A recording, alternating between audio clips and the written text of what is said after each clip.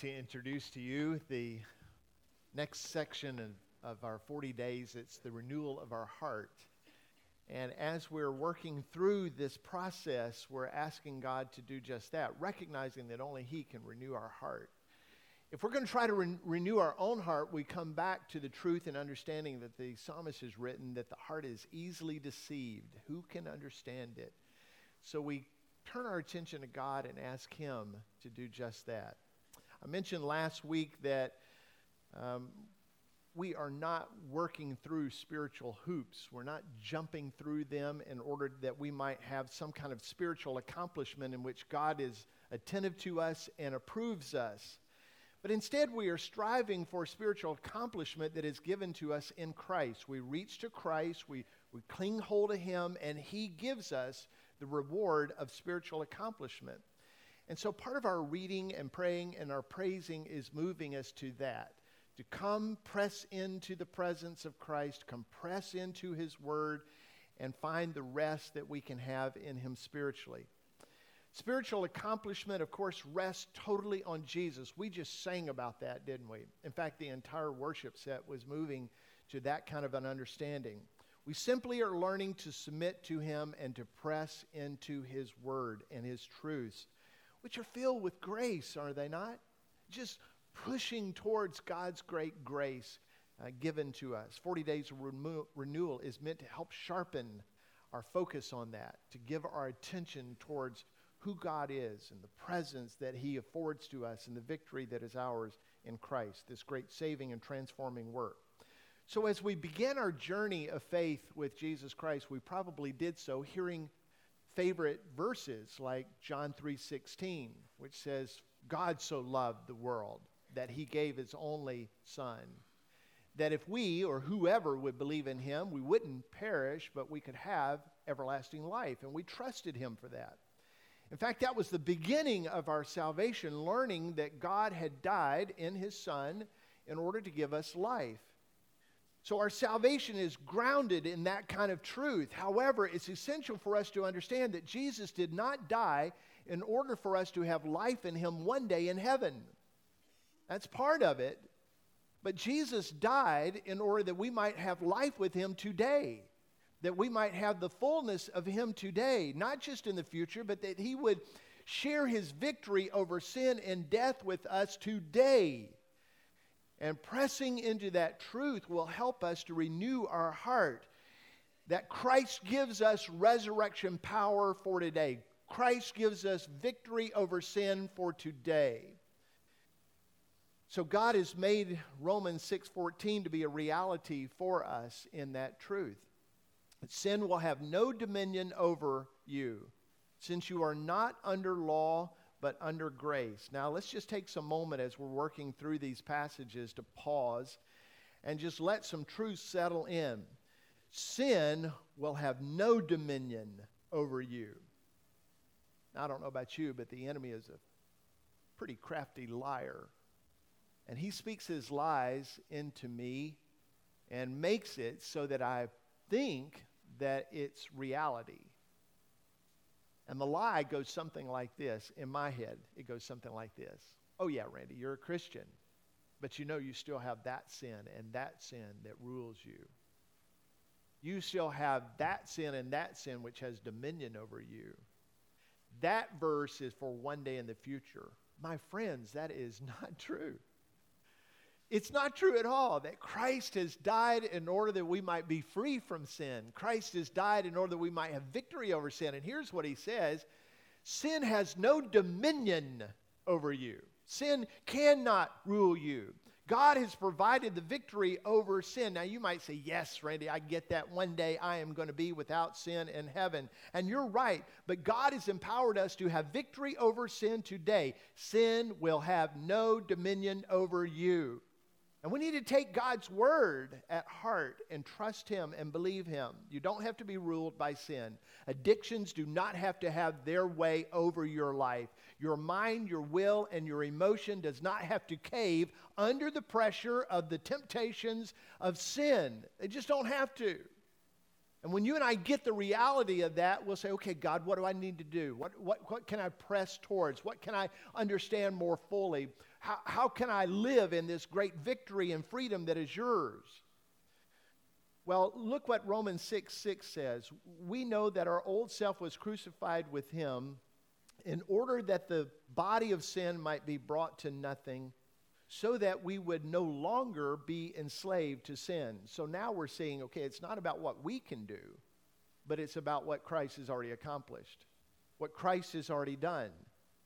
In Christ, we know that the old self was crucified, that with him we have been put to death. We share that death of the cross. And the reason why, this is a big section right here, in order that the body of sin might be brought to nothing. So we still live with this body that has sin in it. We still live with that, but that we live today that it might be brought to nothing, that it doesn't rule over us, that we're not just a bunch of cravings, we're not just a bunch of desires, we're not just a body that has to be given towards temptation, but Christ has shared his death and his victory over sin on the cross with us in order that the body might be brought to nothing so that we would no longer be enslaved to sin. Isn't there an interesting point there again repeated, that we would no longer be enslaved to sin? When we're talking about a renewal of our heart, we're talking about the inclination of us. We're talking about the intent and the purpose of us. And we have to sort of settle into this truth. Okay, the reality is this is not, I got to pull myself up by my bootstraps. This is not me getting more strong and more tenacious about holy life. This is about me first coming to an understanding of truth that I don't have to live with the dominion of sin over me.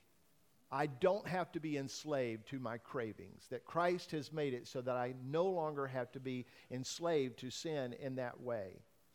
So today is the day of freedom in Jesus Christ. Somebody say amen to that. Today is the day of victory in Jesus Christ. You might not have been victorious yesterday, but I want you to hear me say, today is the day of victory in Jesus Christ. He has already accomplished for your victory. You don't have to be enslaved to sin no longer. In fact, one writer said it this way, Romans 6:6 ought to become your personal declaration of independence. I am independent in Jesus Christ, and I'm no longer ruled by sin. You say, well, that's not reality. All I know is it's the reality of Christ. Which one do you want to choose? You want to choose the reality of the devil, or you want to choose the reality of Jesus Christ? And I think in a renewed heart, we want to choose the reality of Jesus Christ. You see, Jesus not only died to pay the penalty of sin and to cleanse us from it, but he died in order that he might be resurrected and give us victory, a new way of living, a newness of life. You are not like Thomas the Train trying to climb the mountain of sin. I think I can, I think I can, I think I can. No, you are trusting in Jesus, who has already climbed the mountain and carried you and me to the top of it, and we now stand victorious in him. By faith, day by day and moment by moment, we are trusting that the indwelling presence of Christ empowers us to live distinctly and holy and righteously, that we might press into those great truths like Galatians 2:20 that says, I have been crucified with Christ. It's no longer I who live, but Christ who lives in me. And the life I now live in the flesh, I live in the faith of the Son of God who loved me and gave himself for me. Now, why don't you take a moment and just let those parts of that verse stand out to you that the Spirit of God wants to. For me, it's this. I have been crucified with Christ. All right, I've joined Christ on that cross. By faith, I've been crucified with Christ. And now it is no longer I who live. Those of you who are in faith in Christ, you've shared in that crucifixion with Christ. It's no longer you who live, but Christ lives in you. So this whole life that we're living, this idea of renewing our heart is moving to that truth, that Christ now lives in me. And my life is to allow the presence of Christ to be manifest in me constantly, to let him rule over my thoughts, rule over my words, rule over my ways, that Christ would live in me. And the life I live now in the flesh, okay, so I recognize that I am still in the flesh, and it is an unregenerated flesh. In other words, it has not been made perfect yet. The Spirit, yes, by the power of the cross, but the flesh to be. So right now, you and I are living in the flesh, but in the flesh, we live by faith in the Son of God who loved me and gave himself for me. So even in this flesh, where sin has been deposited generationally, I can live by faith that Christ is making all things new in me. So we have been crucified with Christ. We, by faith, have died to sin's grip and power and penalty. Christ lives in us by faith. It is his victory, his power, and his nature dwelling within us. And in the flesh, we live by faith in the Son of God. And that means that we do nothing alone. He lives with us constantly. When we are facing temptation, when we are facing struggles, when we're facing despair, whatever it is, you are not alone. Christ is living within you, in your flesh. So much of our attention in 40 Days of Renewal has been pressing towards those kind of truths. That we're learning that even more deeply, more fully, drawing ourselves to the true understanding of God and the accomplishment of Christ. And as we understand those truths, you can't help but draw near to him and press towards him. You're finding yourself in doing so to be renewed in mind and spirit. Now, this is not about, I'm going to do better at doing away from that and that and that. I'm going to stop doing this, this, and this. Listen, that's nothing but a New Year's resolution. We're talking about a new life revelation that Christ makes all things new. That you can settle into him as he is settling into you, and you can be radically different. As the Holy Spirit transforms us, he will inform us of areas and help us to identify those places that are not in alignment with God and his word. And those are the areas that are sinful. Whereas God is holy, in our flesh we find sin, and the Holy Spirit is looking. He is helping us to understand those areas that hinder our fellowship and our drawing near to God. So as we're talking about renewing our hearts this week, I am certain that he is going to identify places in your heart that he says that isn't in alignment with the Father and that is in not alignment with his word. And he will identify those things and call you to confess, that is, agree with him about that, repent from them, turn away from those things, and turn towards him, drawing near to God. He's going to be in this process all week long. If you'll give him the opportunity, he is constantly doing that. And here's what I'm challenging us to do. Press towards that. Press towards that. Why would I want to press towards that? I don't know about you, but I used to hide all the time. If I knew I had done something wrong and my parents might find out about it, I stayed clear away from them. In the thought that they may have found out about it and were coming to me. So I stayed away from them. Don't do that. When it comes to God, don't do that. For God is perfect in his love. He is not wanting to bring judgment to you. He has already placed all the judgment of that sin upon his Son on the cross. He's drawing to you, pointing out those things that you might be able to draw near to him. So I would ask you, press towards him when he's doing that. It's evident that he is filled with grace and goodness for you and his love. He will convict you of those sins that will cause you to not be in sweet fellowship with him. And you'll miss out on true significance and peace and joy in your life if you leave those sins embedded. Instead, let the Spirit identify them and let him help you to confess those things and repent of those things and draw near to God. So it's out of the goodness of his heart that God would draw near in those ways and identify those things that we ought to be grieving over. Listen how God moves upon us in 2 Corinthians chapter 7, verse 10. For godly grief produces repentance that leads to salvation without regret, whereas worldly grief produces death. So in other words, anyone can be sorry for the effect of sin and being caught in that sin. We have seen that splashed on the headlines for months now. Anybody can be sorry for sin and being caught. But that sorrow is of the world. That sorrow is a self-centered sorrow, and it is self-pity sorrow. Anybody can do that. And that does not lead you to a new way of life. But godly sorrow can. Godly sorrow can bring transformation. Godly sorrow is God-centered and action-oriented. With godly sorrow, a person understands the sin and the magnitude of it, which primarily is it causes us to be distant from God. Listen, when you and I have sin in our life, it is because we have turned from God and turned towards the sinfulness.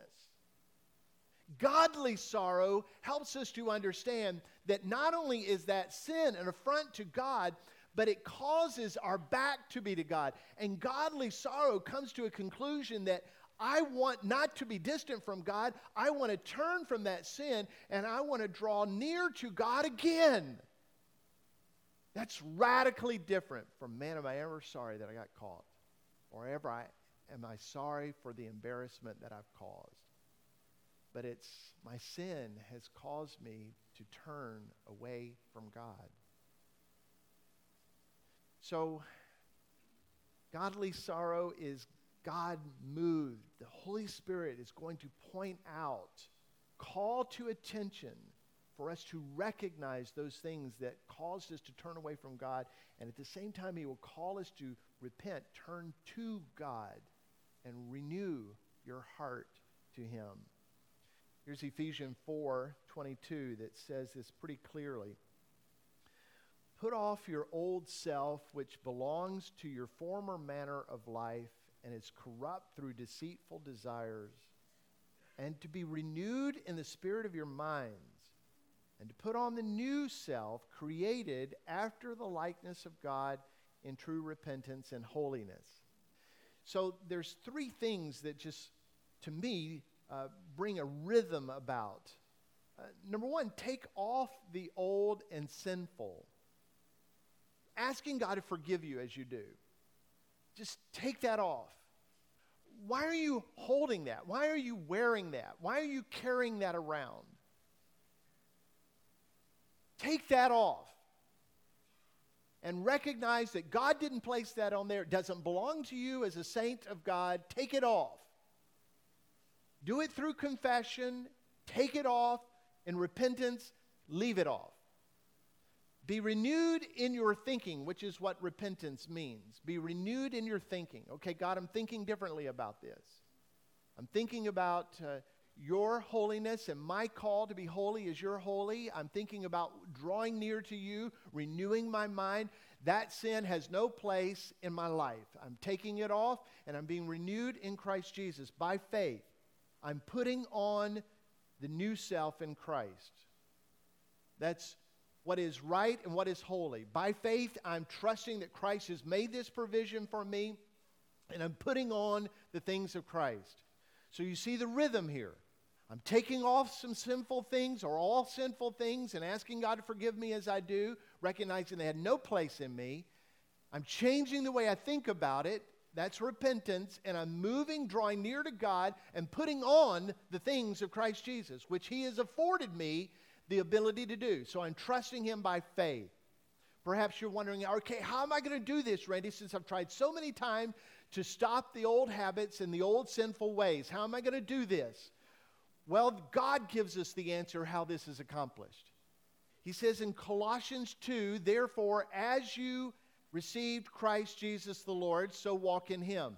Now, catch this, because that'll just fly right past you. Ask the Spirit to give it deep into your thinking. As you have received Christ Jesus the Lord, as you were saved, you received Him. How did you receive Him? You received Him by faith. So, by faith, walk in Him.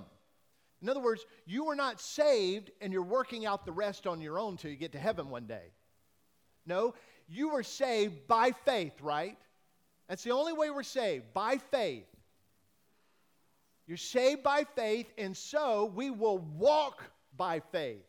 We're trusting that Christ has forgiven our sin and declared us right before God, and we are trusting that Christ is going to let us walk in the newness of life. We're trusting that we can walk by faith, that the old things are no longer part of us.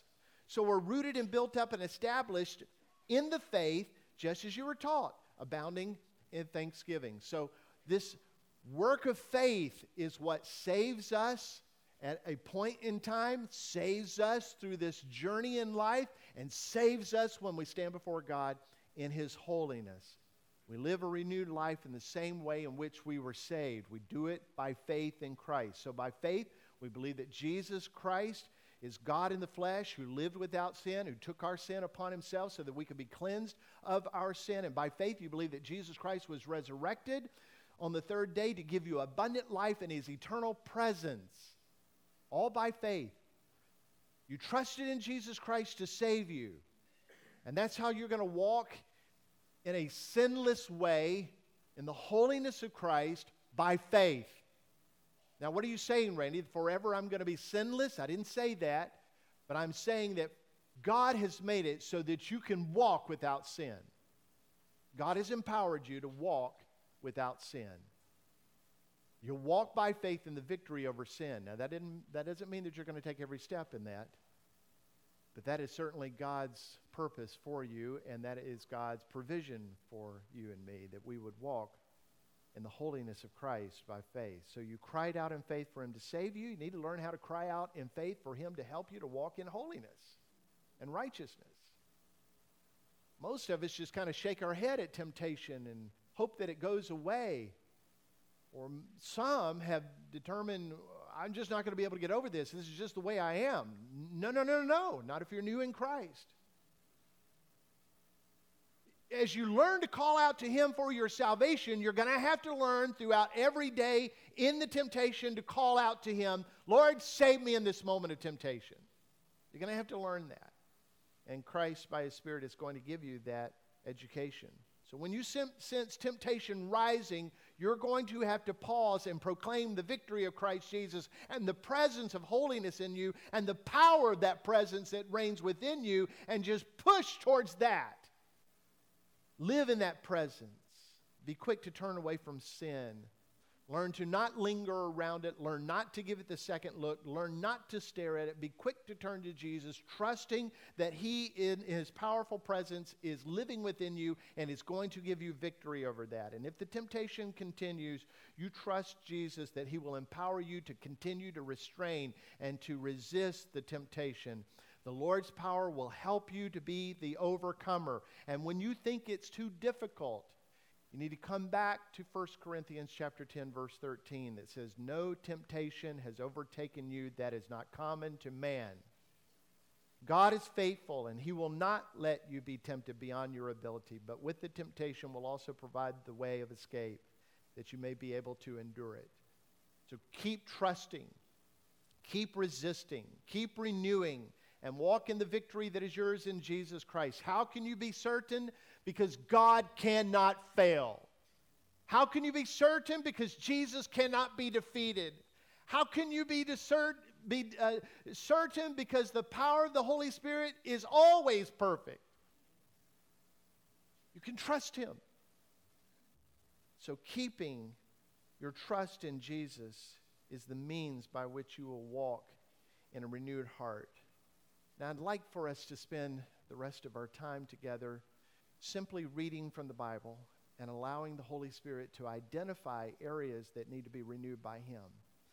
After reading the passage, I'm going to simply ask some questions that have been posed by an author by the name of Gary Frizzle in his book, Returning to Holiness.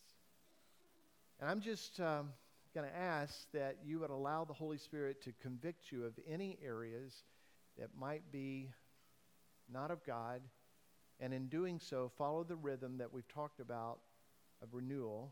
Confess and seek God's forgiveness and take off the old sinful ways. Be renewed in your thinking by faith in Christ Jesus. Put on what is new in Christ. So there's the rhythm. The Spirit is going to identify. You and I are going to agree. We're going to be by faith, believing that that old sinful way has been put to death in Christ, and that we can think differently, be renewed in our thinking about that, and put on the newness of Christ. That's what we're going to do.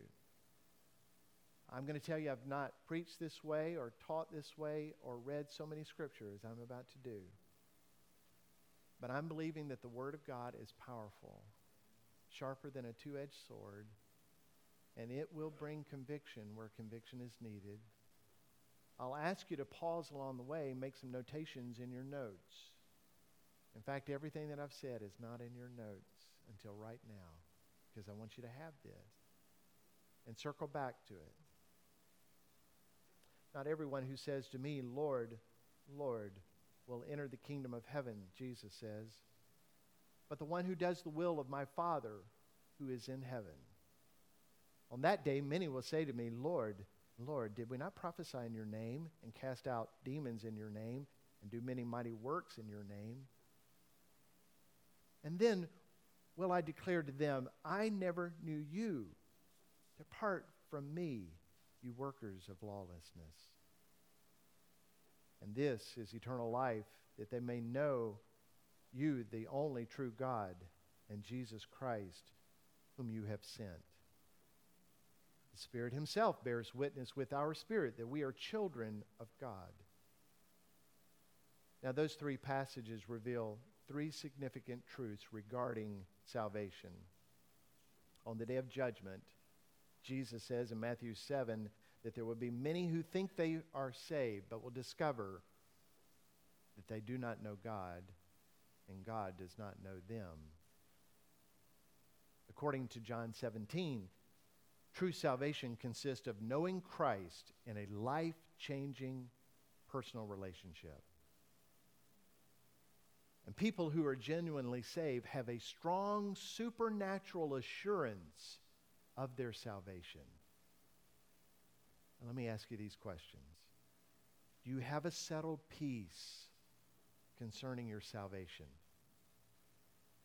Do you often sense God speaking to your heart, or does that seem foreign to you? Are you in a personal relationship with Jesus Christ, or do you know facts about Him? Can you remember a time when you were uniquely called out of your sin and spiritual death and into the holy life of Jesus? When you made a profession of faith in Christ, did you experience a noticeable and lasting change in your life? Now, if you've answered no to any of those questions, then it's imperative that you stop and let the Holy Spirit bring that conviction upon you. He's convicting you in judgment. And as you stop and recognize what is afforded to you in Christ Jesus, confess your sinfulness, confess your need for salvation, and move towards Christ. He will provide that for you. That's God's love and affection for you. But talking about a renewed heart means nothing if your heart has been made new in Christ Jesus, recreated. The old has passed away, the new has come. Salvation is not to be toyed with. It's not to be guessed about. It's not to be hoped for with uncertainty. It's meant to be certain. So I'm asking you who are in need to solidify your salvation, press to Jesus. Press to Him. Now, for those of us who have trusted in Jesus Christ, maybe there's a need for renewal in your life. A revived spirit in you towards the things of God, and God has been stirring that. I'd like to use these following scriptures to fashion our heart, to renew us in the way of the Spirit. 2 Corinthians 10:5 says, "We destroy arguments and every lofty opinion raised against the knowledge of God, and take every thought captive to obey Christ." Now carefully and honestly reflect on the type of thoughts that occupy your mind. Is your mind filled with thoughts of Christ or consumed with worldly issues? Do you think far more about work or entertainment than spiritual growth in serving Christ? Are you often filled with unclean thoughts? Are you plagued with fearful or angry thoughts? In each of these areas, make your confession known to God and ask Him for forgiveness and trust Him to renew your mind. Be resolved to take the old out, the old way of thinking, and put on the new in Christ Jesus. Let's just pause for a minute and ask the Spirit to help us. Lord, as we're moving in this rhythm of reading your word and your Spirit prompting us, we pray that you would find us quick to agree, quick to press with new thoughts towards Jesus, putting on those things that are new. Anything, Lord, that we're reading and talking about that you want us to circle back to, I pray that you would give us the resolve to do that. We'd make notations after you've spoken to us, and that we would give ourselves to you. I pray this in Jesus' name. Amen. Matthew 5 says this of Jesus, "But I say to you that everyone who looks at a woman with lust intent has already committed adultery with her in his heart." Do lustful, unclean thoughts frequently occupy your mind? Do you watch programs, movies, or online material that stimulates improper thoughts and feelings? Are you conscious of unclean thoughts or motives? Do you often have thoughts that you would be ashamed for others to know? Now, if you sense the Spirit of God convicting in this word or in this way, then confess those things specifically. Decide that you're going to change the way you think by removing the old sinful patterns. Now, sometimes you can't help what fiery dart comes into your mind, but many times we put ourselves in the midst of a barrage of fiery darts by what we allow ourselves to see. The eyes are like the gateway to your heart, and if you're wanting to renew your heart, you're going to have to renew what your eyes are seeing. You're going to have to guard yourself. Be specific about those things that need to change that the Spirit of God is illuminating for you. It is vital that you clear out those unclean thoughts and put your focus on Jesus Christ. Learn to memorize the Scripture. Those texts that you're getting about the Scripture, or those things that you're referring to of the Scripture and reading them, let that be embedded in you.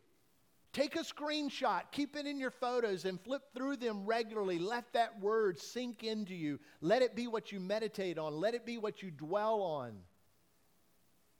Practice praying those things as the Spirit of God is giving you understanding. Matthew 23 said to them, "You shall love the Lord your God with all of your heart, with all of your soul, and with all your mind." In Colossians 3, "If then you have been raised with Christ, seek things that are above, where Christ is, seated at the right hand of God. Set your mind on things that are above, not on things of the earth, where you have died and your life is hidden with Christ in God."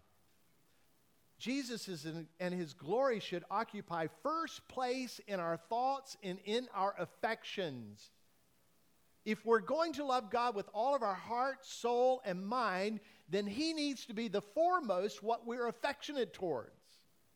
Nothing else takes that place. If Christ is truly our passion, then we need to fill our mind with Him. We need to fill our mind with His Word. So, questions: do your affections and priorities often revolve around people and things more than Jesus? Are you more passionate about earthly things rather than spiritual things? Do you honestly get more excited about work or sports or recreation than about the kingdom of God? To what or to whom do you devote the majority of your thoughts and energies? Is Christ central in all your priorities, or does He occupy only a small portion of your thoughts? In many of us, our thoughts are undisciplined and earth-centered immediately. We ought to confess that to God and move our attention by transforming our mind back to Him. Don't be conformed to the world who wants you to think on the things of the world, but be conformed by the renewing of your mind. Put your mind back on Christ and His Word. By God's grace, He can change your affections and your thoughts. Is the Spirit of God convicting? Is the Spirit of God pointing out things yet? You say, yeah, I've had enough of that already. Oh no, that's His goodness and grace. Don't resist Him. Press towards Him. He's not bringing judgment into your heart unless you're not in faith. He's bringing conviction to your heart because He wants you to draw near to Him. Press towards that. Help your heart by listening to Christ. Psalm 119, 14 through 16 says, "In the way of your testimonies, I delight as much in all riches." By the way, this is one of those passages that uses many different words to describe the Bible. Testimonies is one of them. "I will meditate on your precepts," there's another, "and fix my eyes on your ways," there's another. "I will delight in your statutes," there's another. "I will not forget your word," there's another. What he's doing is drawing us back to his scripture. He's saying, this is what my thoughts, this is what my intention is, this is where my hope is. And it's God's will that every believer saturate himself or herself in the Word of God, in the Bible. So to do so, we must make daily choices to hide God's Word in our heart. Is it your habit to seriously read and study the Bible? Now, I'm all for the text that we're doing. In fact, I'm the one that called that we have this barrage of God's Word. But be careful. Don't be flippant with that. It's still the Word of God, even though it's coming to your phone. Still the Word of God. Read it with the intention that God Himself is speaking to you. He is. Pause. Reflect. Pray.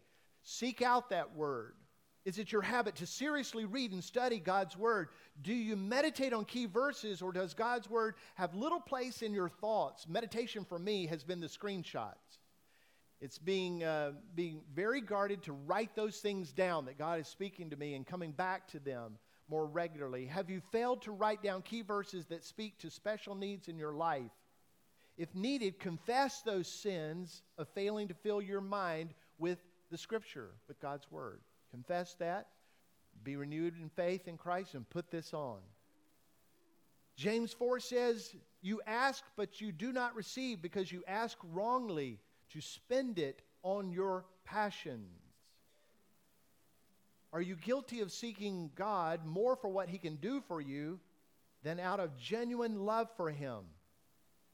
Do you sense your thoughts are mixed with selfish desires rather than seeking God's glory? Are you unwilling to pray for God's will when it does not fit your plan? Does your love and worship decrease when things don't go your way? If so, confess those sinful thoughts to God and ask Him to grant you a deep, genuine purposefulness in His kingdom. He will do that.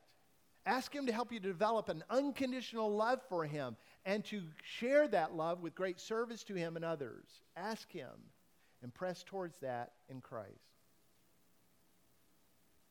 Jesus says in Matthew 15, "These people honor me with their lips, but their heart is far from me. In vain do they worship me." Or out of Amos, the Old Testament, I despise your feast. I take no delight in your solemn assemblies.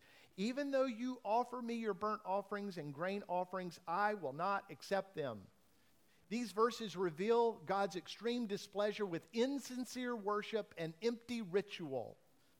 To worship is to bow before God in His genuineness, in the reverence that He is due, and in total surrender to Him. Yet many Christians have forgotten the awesome holiness of God and the majesty of our Creator.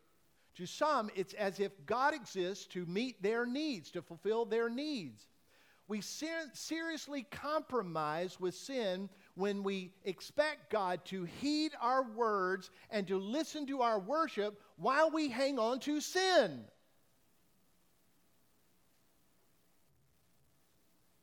What's your worship like? Does God despise it? And coming to worship is your primary purpose to bow before God in utter repentance and obedience? Is your mind filled with holy fear and reverence for God? Do you purposefully set aside Sunday as a day of worship? Do you listen to the Bible reading and preaching with great interest to obey and apply biblical truths communicated? Insincere and ritualistic worship is a serious sin committed by many believers. You need to confess that shallow reverence for God and trust God to grant you a renewed spirit of genuine reverence and worship. Strive for peace with everyone and for holiness, without which no one will see the Lord. And everyone who thus hopes in him purifies himself as he is pure. The pursuit of holiness is to be the predominant priority of every Christian. Can I just reframe? You and I ought to have on the forefront of our living holiness. Not entertainment, not in a good time, not in leisure, not in work, holiness. Now, in the midst of all those things, holiness can prevail. I'm not asking you to be a hermit. I'm asking you to engage in life in this world with holiness as your pursuit. That's the Spirit's call. According to the Bible, holiness is to be our passionate pursuit. A Spirit-filled person will thirst to experience Christ's holiness in every aspect of our life. So is your mind filled with thoughts of how to experience greater holiness? Do you consistently take time to allow God to search every area of your heart and life? And do you allow the Scripture to examine your heart? Is holiness your top pursuit? If not, ask God to grant you a heart that hungers for holiness that is genuine. Now, God's great invitation for us is to be renewed in the spirit of our heart, to be renewed. I'm praying that this week will be a great week of renewing our heart. These passages and others might help you as God begins to work in your heart and He identifies and points out that which is not of Him that has caused you to be distant from God. And impressing where He is in that, you can confess, think differently about it, and trust Christ that you can put this newness on and draw near to God. I'm praying that we will begin that today. Many of us, if not all of us, need to be cleansed and set free from certain sinful ways. God desires us to be free from the bondage of sin. He no longer wants us to be transformed by this world or be conformed to the world. He wants us to be transformed in the image of Jesus. So won't you let Him begin that this morning? So what is it that you've seen today? What is it that you've heard today that you need to give yourself to Him? What is it for you individually? What is it for us collectively as the people of God? What is He saying to us? Would you listen? And would you hear? And as you're hearing, would you confess? And as you're confessing, would you in faith ask forgiveness? And as you're receiving forgiveness, would you put on that which is new in Jesus Christ and walk in it? I don't know, Randy, I've done that before. Hadn't seemed to help. Well, I'm telling you, the victory of Christ is without mistake. Press towards Him. Press towards Him. This isn't about you doing better. This is about Christ being victorious in you. And I believe that you and I can be victorious in Him. Now let's pause and pray. I don't know, Lord, how you will manifest yourself in these truths in the hearts and the minds of our people. In some ways, it's overwhelming. It's too much. But perhaps there's something that you have illuminated by your Spirit that we need to exercise right now. Confess, repent, and put on. Be renewed. I'm praying, God, that by your Spirit you would enable us to have godly sorrow over our sin, which leads us to repentance. I'm praying there won't be a single person in this room that will be hard-hearted, that will be stiff and resistant to you, but that by your grace and your goodness, you would press and soften our hearts. For those who have just come to a conclusion that sin is just the way it is, oh Lord, may they find the victory of Christ greater than sin. Renew them in your word today, Lord. For the one who has had a lingering or besetted sin, oh God, in the power of prayer unto you, would you break that stronghold and would you reset their life? I pray that you would find every individual embracing that call and that none of us would be resistant to your word. I pray this in the name of Jesus, who is our transformer and our Redeemer. Amen.